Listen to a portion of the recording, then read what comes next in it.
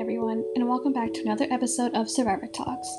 As you know, Survivor Talks is dedicated to a magnitude and multitude of things, but most importantly, it's about giving survivors of sexual violence a chance to be in control of their own experiences, share their journey of coming home to themselves, and having a safe space for conversations like this to happen in the first place. Each episode contains a trigger warning as we dive deep into recounting survivors' experiences, mental health issues, the impacts of rape culture, and so much more. On today's episode, I am joined by guest Jasmine R to discuss traumaversaries, our bodily responses, consent culture, and so much more related to sexual violence. If at any point you need to take a break or stop listening altogether, please do so.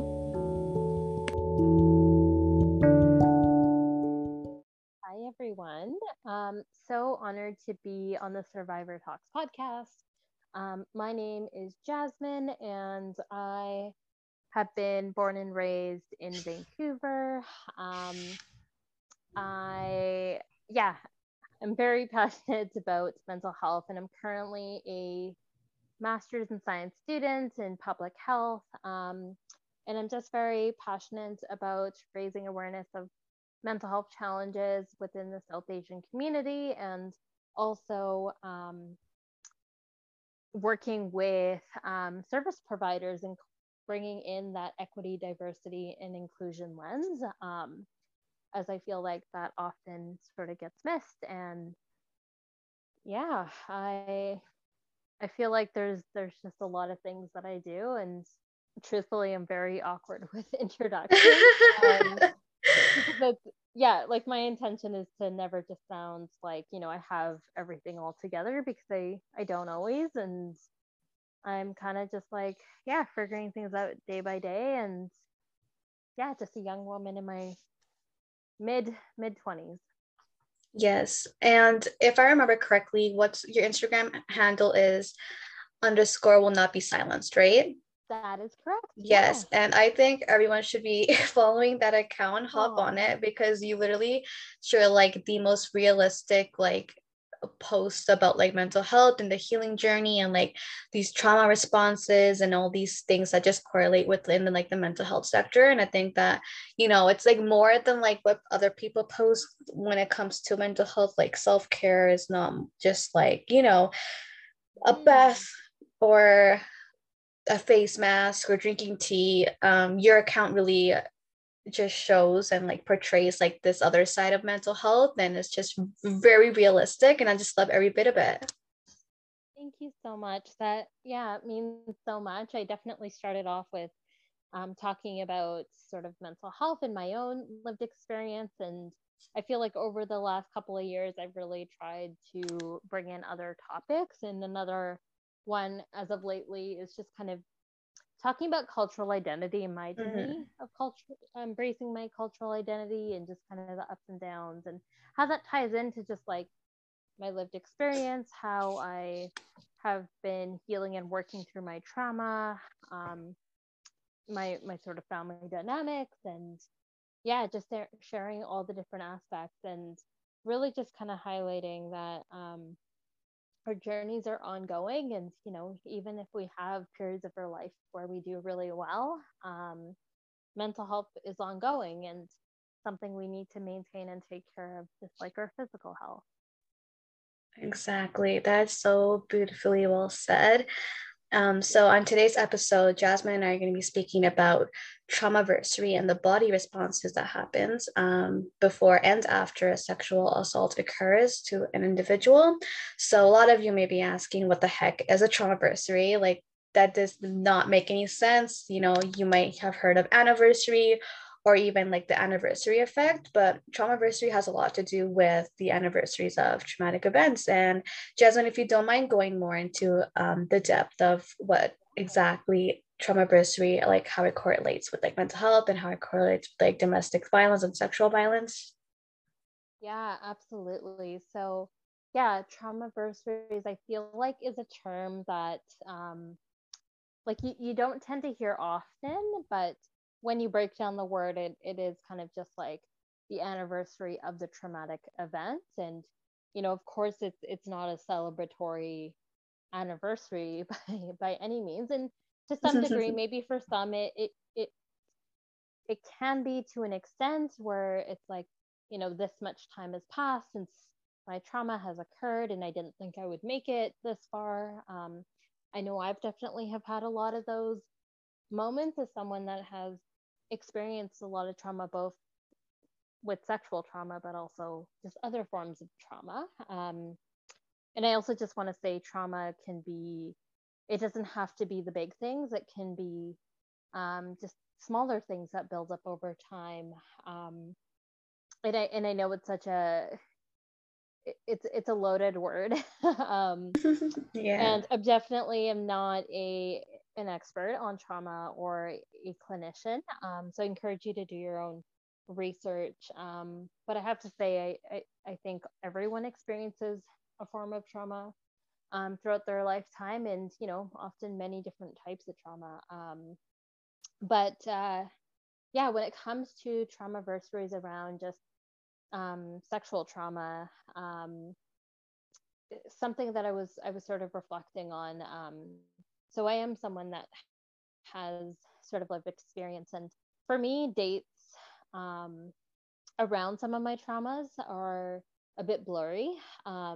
Where I remember like the around the year and like the time of year, and I Mm-hmm. kind of noticed that each year when it's sort of approaching, like that anniversary of the event is approaching, just things are feel off, and I might be feeling more somatic symptoms in terms of just like feeling physically unwell and having headaches and just stomach issues.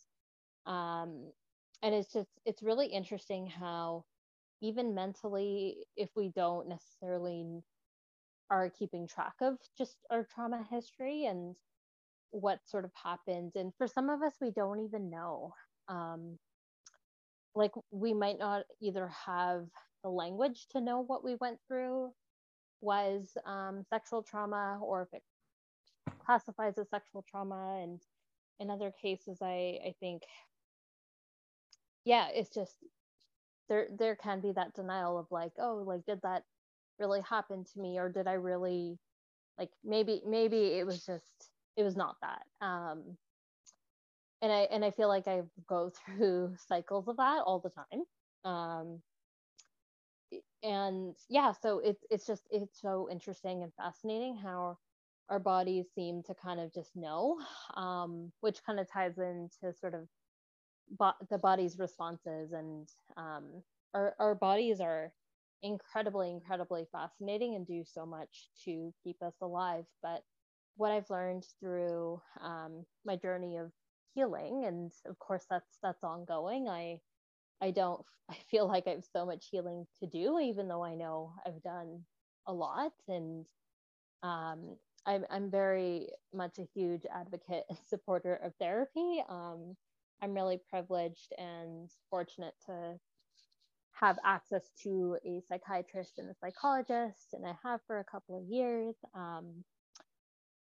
And I know not everyone has that luxury or access to those things.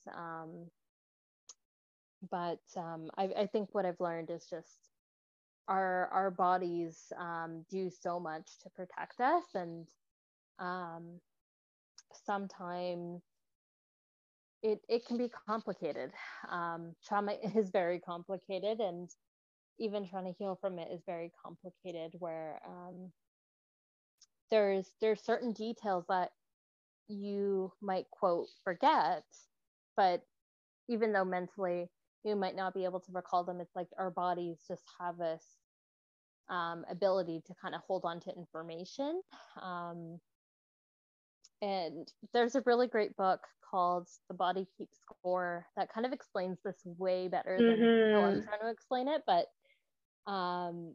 yeah, it's a known fact. And I actually, another book I just got for Christmas, which I want to read, is When the Body Says No by Dr. Gabor Mate. So I Okay. feel like it probably gets into a bit of this in a more medical context from actual professionals.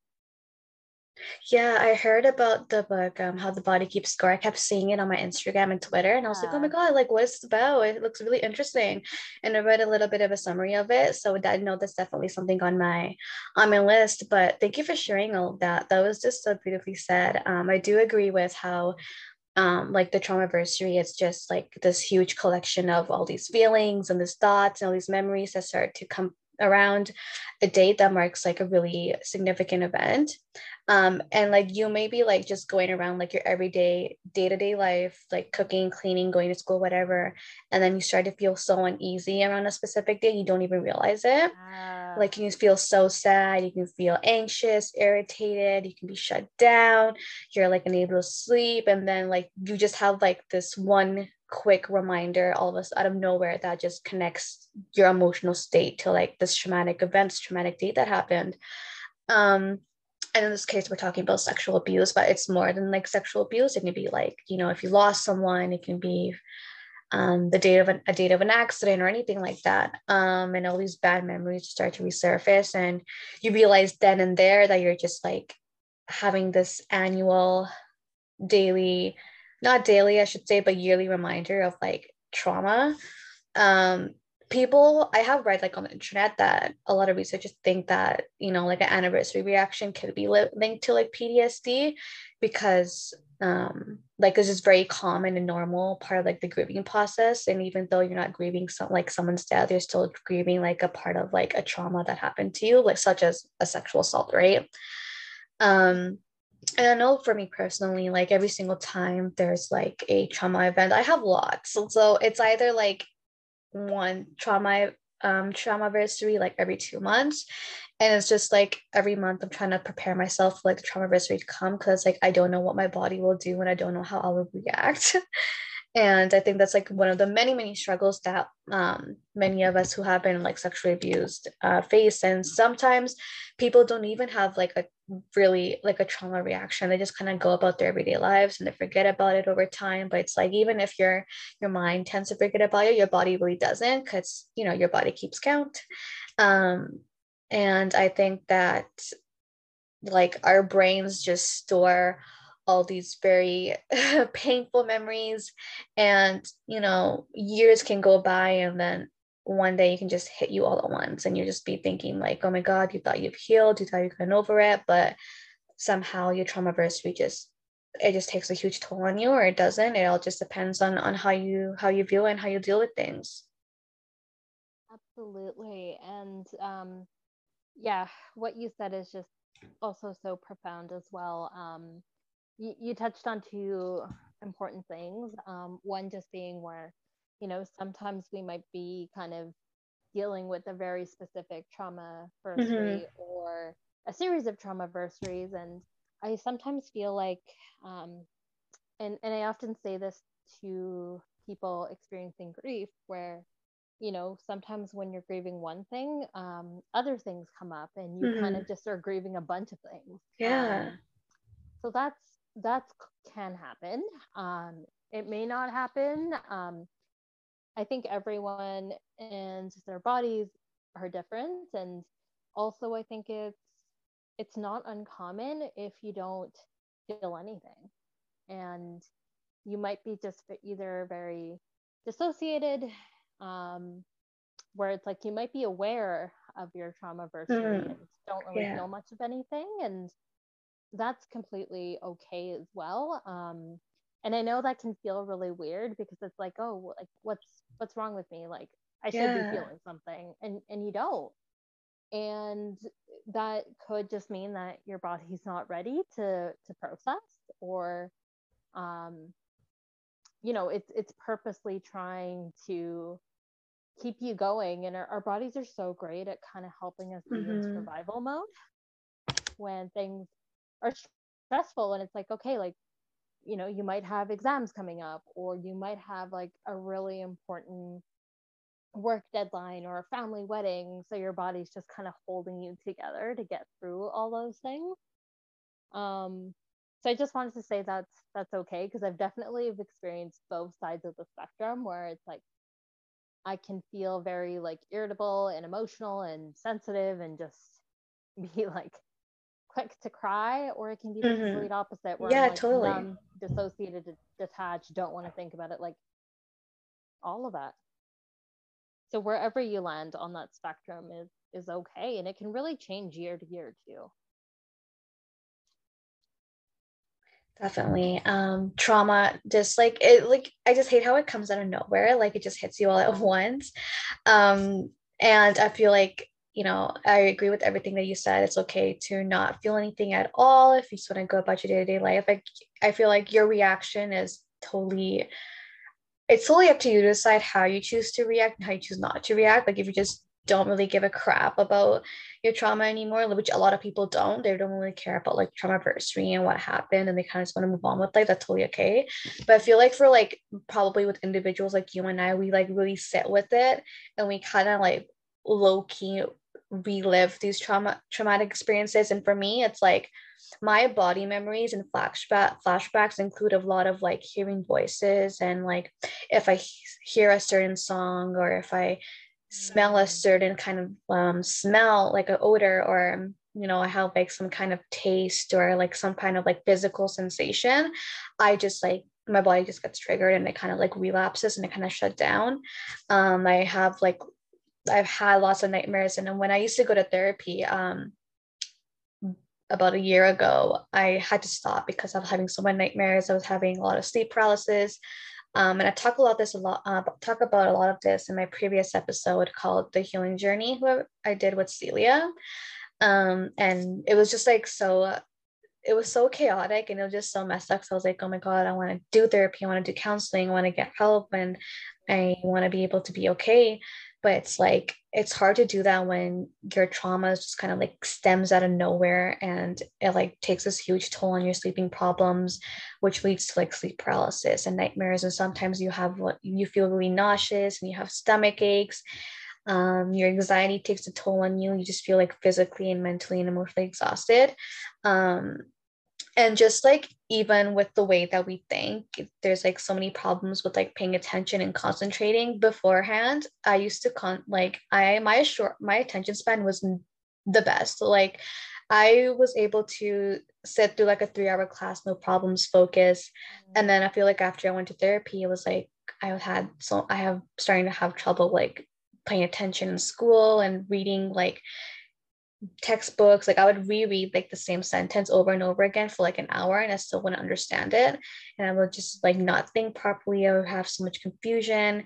There were like all these thoughts that would get in the way of like my activities, and sometimes I would also get like memory problems. Like I would have like start to forget things, and it was just so it was annoying because I was like, oh my God, I just want to be normal. But it's like at the end of the day, it's okay not to be normal. It's okay to not be okay, just like you said, right?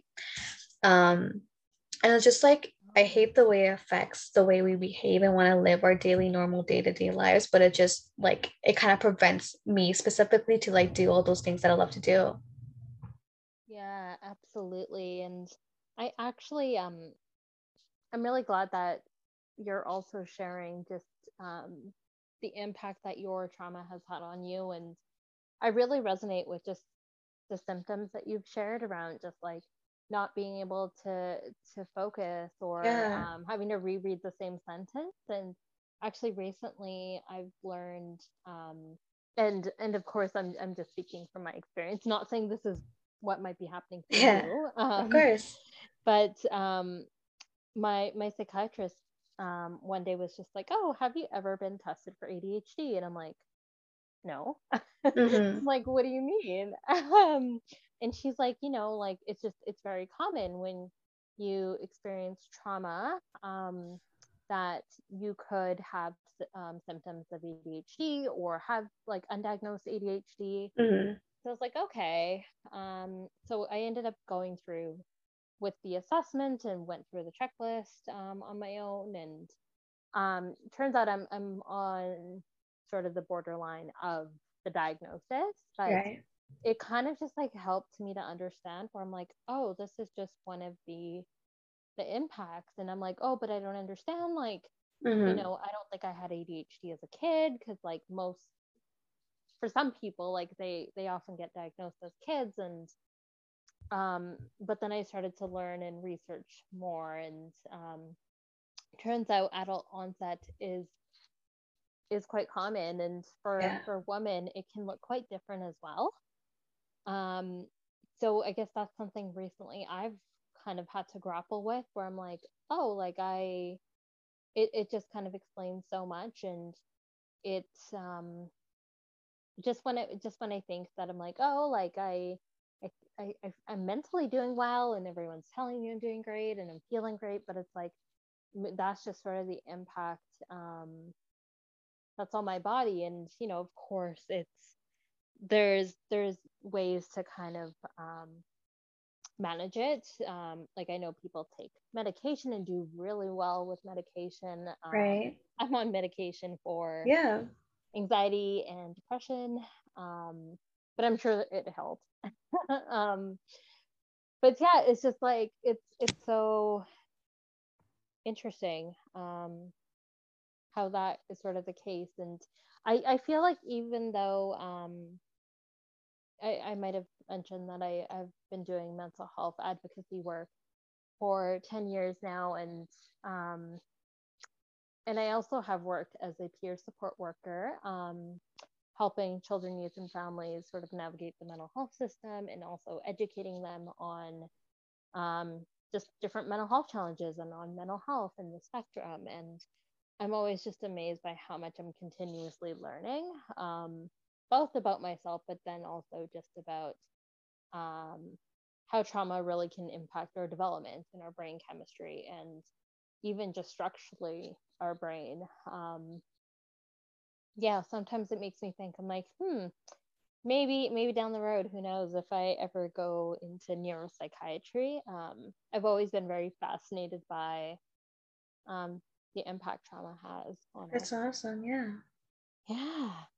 That's great. I am so thank you for sharing that you like, you take medication, you have depression, you have anxiety. I feel like again, like there's like this stigma around mental health where not a lot of people want to admit to that and like openly speak about it. So thank you for really sharing that. That's so brave of you.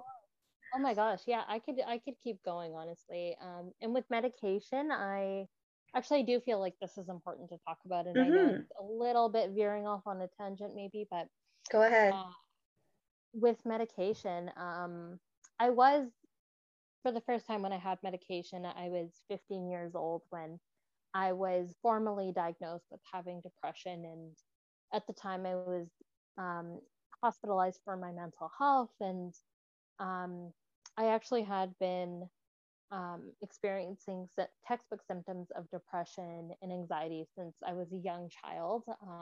Pretty sure I started having anxiety around the age of 4 and blown like depression by the age of 8, where I was like harming and experiencing suicidal ideation. But it wasn't until the age of 15 that I was diagnosed. So that's a long time to go without getting diagnosed. And at the time, I was medicated for the first time, and I didn't really have a great experience. I think because I was kind of just like thrown into it, and I was already on medication for just other health things. And I kind of just had this association to medicine where it's like, oh, it doesn't help me, it doesn't work, like it doesn't do anything for me.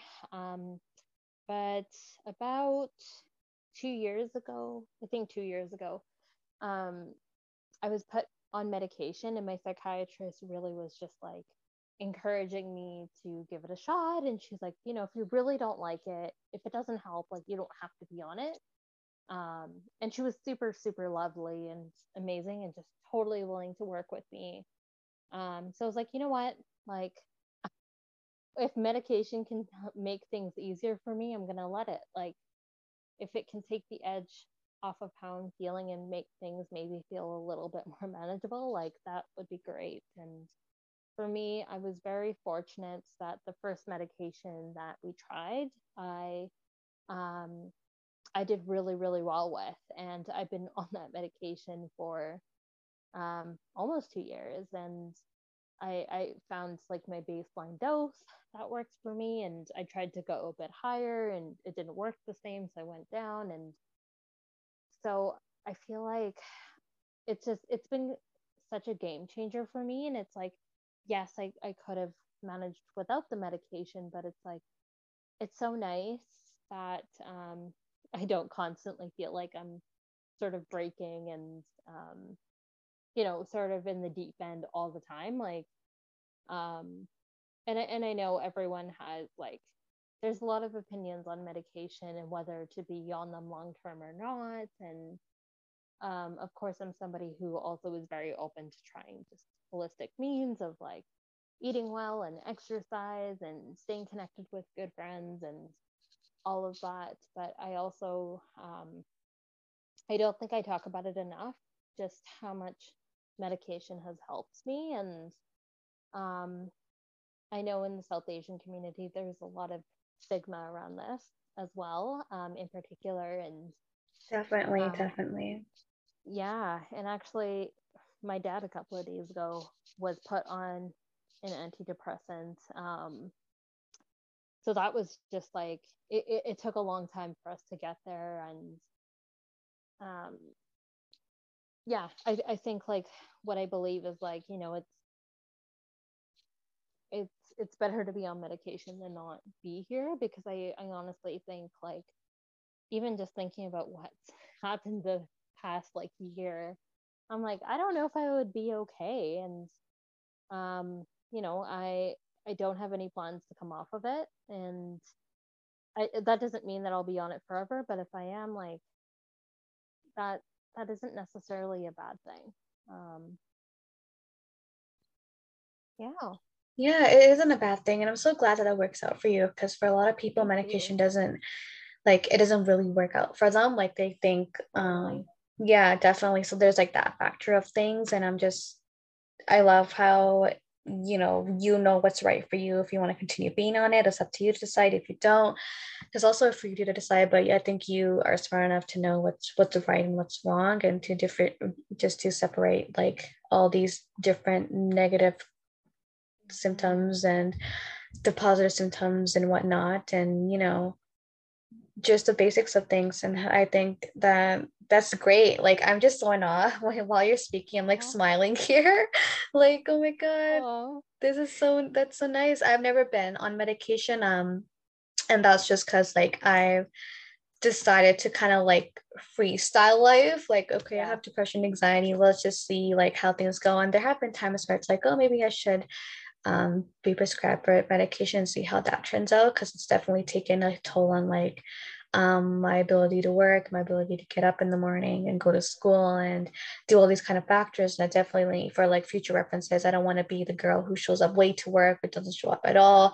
And the same thing that goes to school, right? And it's like they put things like this, it's kind of hard because it's like I don't want to be seen as a bad employee, but it's like, oh, my mental health matters, or I don't want to be seen as a Right. bad student, but it's like my mental health matters, right? And then you have to be put in that position where you have to explain, like, oh, hey, I have depression, I have anxiety, I have possible Right. symptoms of like PTSD or BPD, and like all these other things that are just correlated with trauma. Um, but yeah, thank you for sharing that. We're just gonna switch the topic over to the body responses. So Mm. the fight, flight, or freeze mode. And I'm sure many of us have heard about what this is. We've probably seen it on an Instagram post, probably heard someone speaking about it. So Jasmine, I'm gonna give it to you to describe what the fight, flight, or freeze mode is and how this really connects with like sexual violence. Absolutely. So I will do my best to describe it in the way that I know. Of course. So flight, fright, and fight are our body's defense mechanisms, and just ways that our nervous system, when they get activated by whether you experience a trigger or your body feels like it's in a crisis situation, is kind of just how it reacts. Where with some people, they might freeze, kind of just like in their spot where they're not able to kind of talk, just not able to express themselves, where it's like in their head they know exactly what they want to say, and might want to yell and scream, but just are unable to do so. Other people will experience the opposite, where they'll want to kind of fight back, whether it's with their words, maybe physically.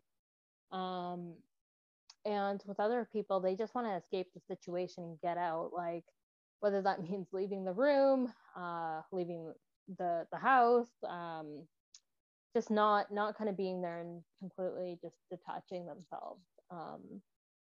And with with sexual trauma,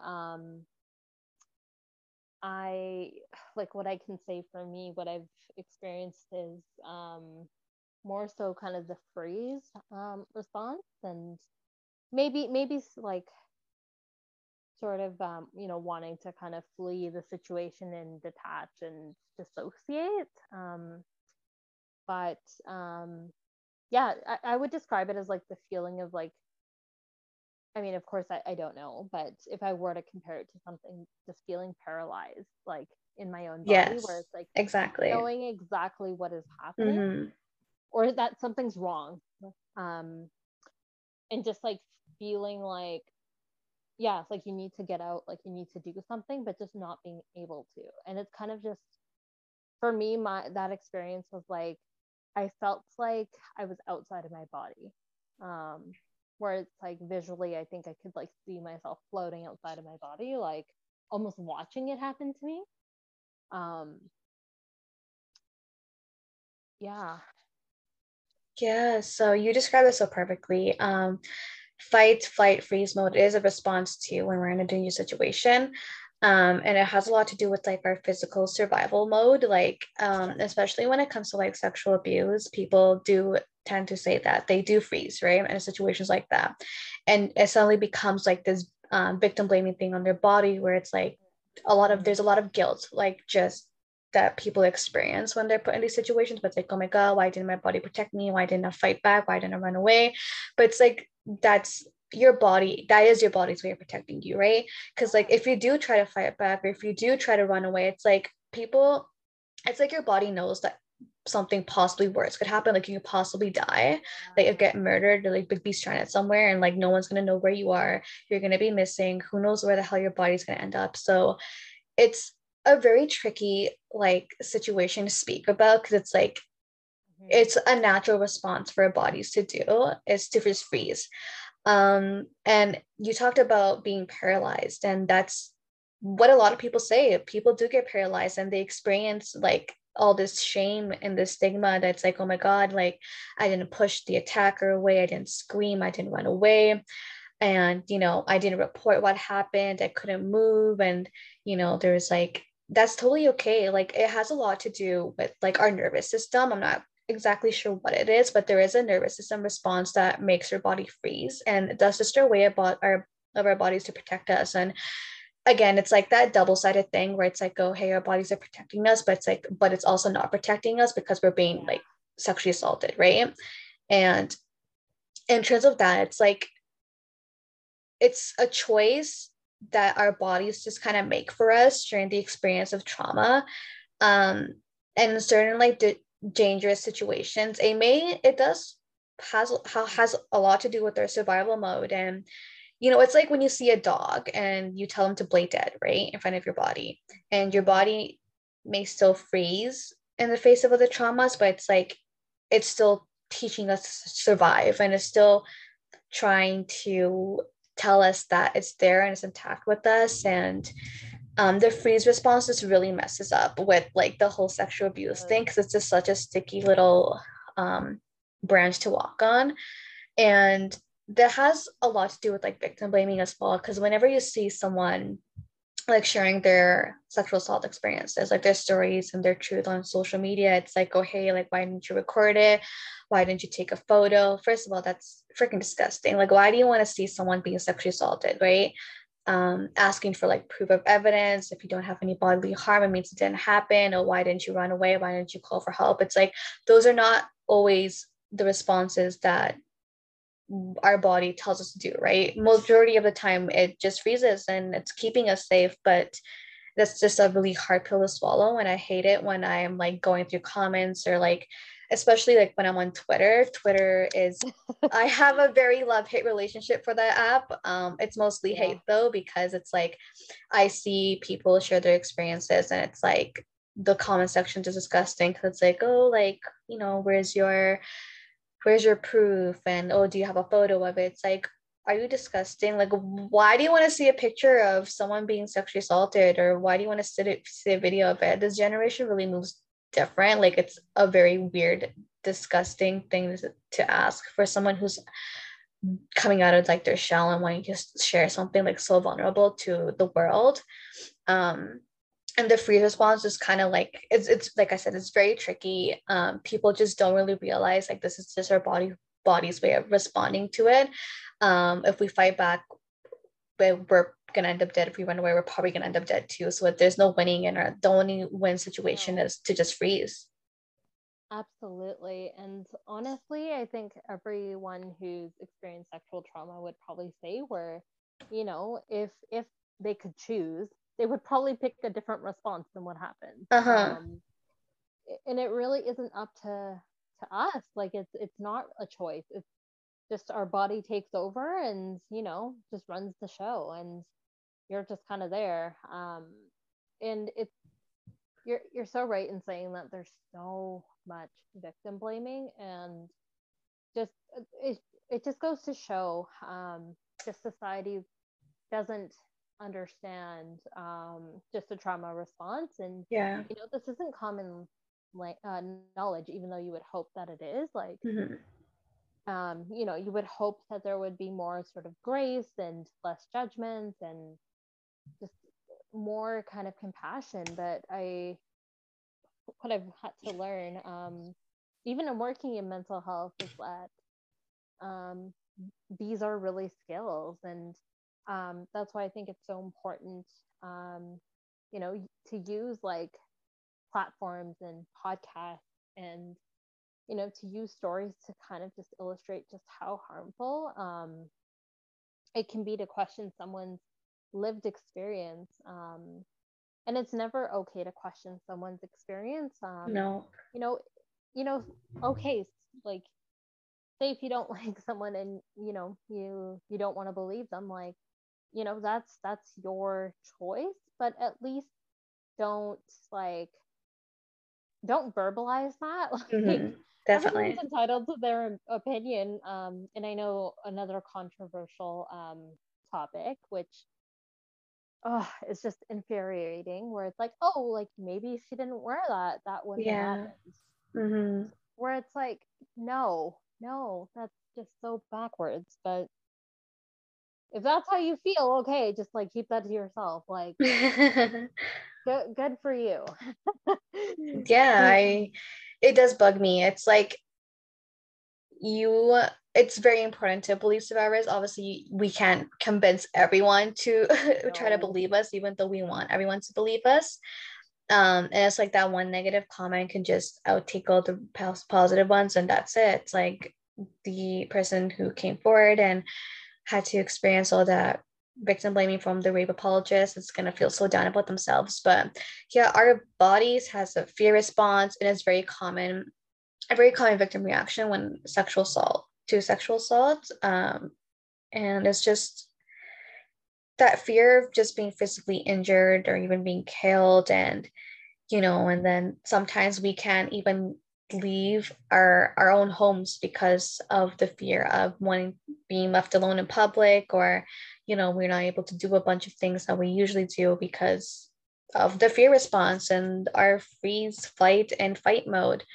And often as well, we have like this really sense of losing control over our lives. Like sometimes I feel like people kind of go through like this, they have to participate in anything in their lives that's against their will. So they lost control over their own Yeah. sexual assault. They have this overwhelming fear of losing control just over any situation that may occur.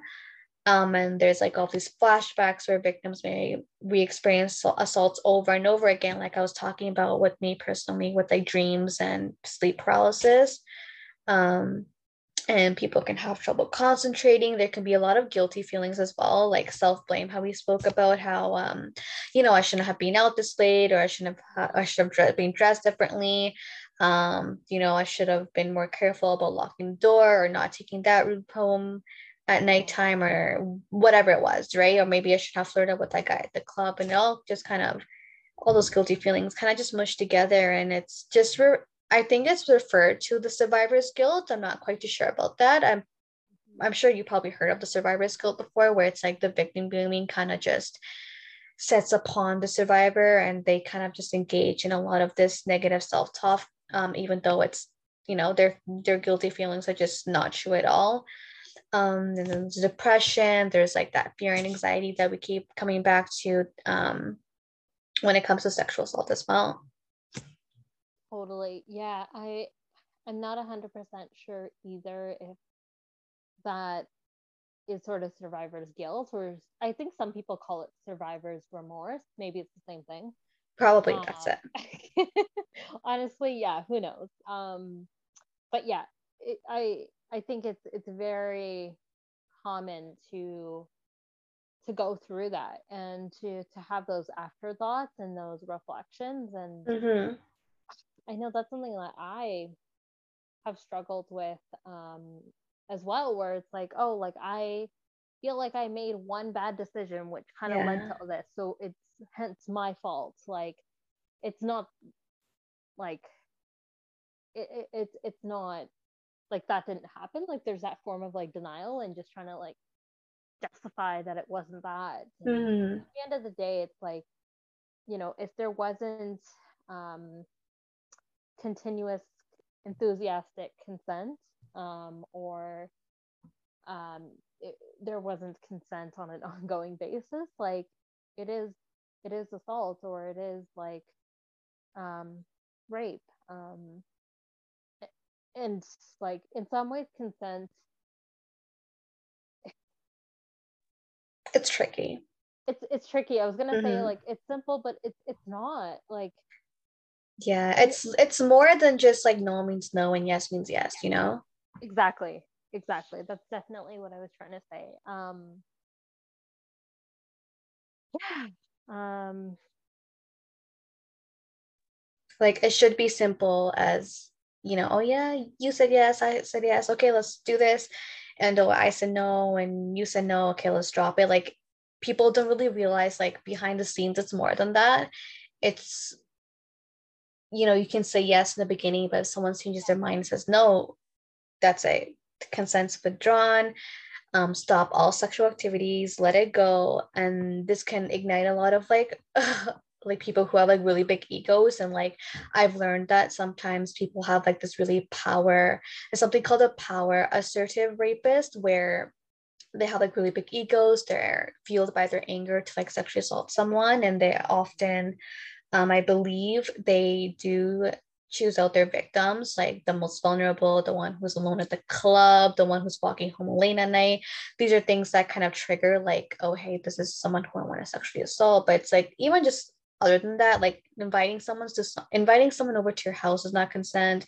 Inviting someone over to dinner is not consent. If someone was grinding on you, dancing with you earlier in the night, that isn't consent as well, right? And I feel like that's what makes people really confused when it comes to consent, because it's like, oh hey, like, she was dancing on me, or he was dancing on me, or he was flirting with me, he bought me a drink, we smoked weed together, we were studying together the other day, why don't they want to have sex with me? It's like, it's not about that. Yeah, such a good point, where it's like it really is, it should be ongoing. And I think that's something that I don't think that gets taught and talked about enough, where it's like, you do hear about consent, but I don't think you hear about it in the sense that, it's Mm-hmm. just because you heard it once at the start of the night doesn't mean that it's like yes to everything. And Yeah. especially with no, it's like, oh, don't worry about it, or no, it's not a big deal, like, Mm-hmm. oh, like it's all gonna be good. Like, no, it's like no means no. Like Yeah. no doesn't mean like, I don't know. Like it means no. Yeah, like just drop the conversation, it's over. Yeah, it's like that's it. We're done. Basically. Oh, yeah. Basically, yeah. So that is all for our episode today. Thank you everyone for tuning in to episode 2, titled Traumaversary and Body Responses with Jasmine. And thank you for listening. Thanks, everyone.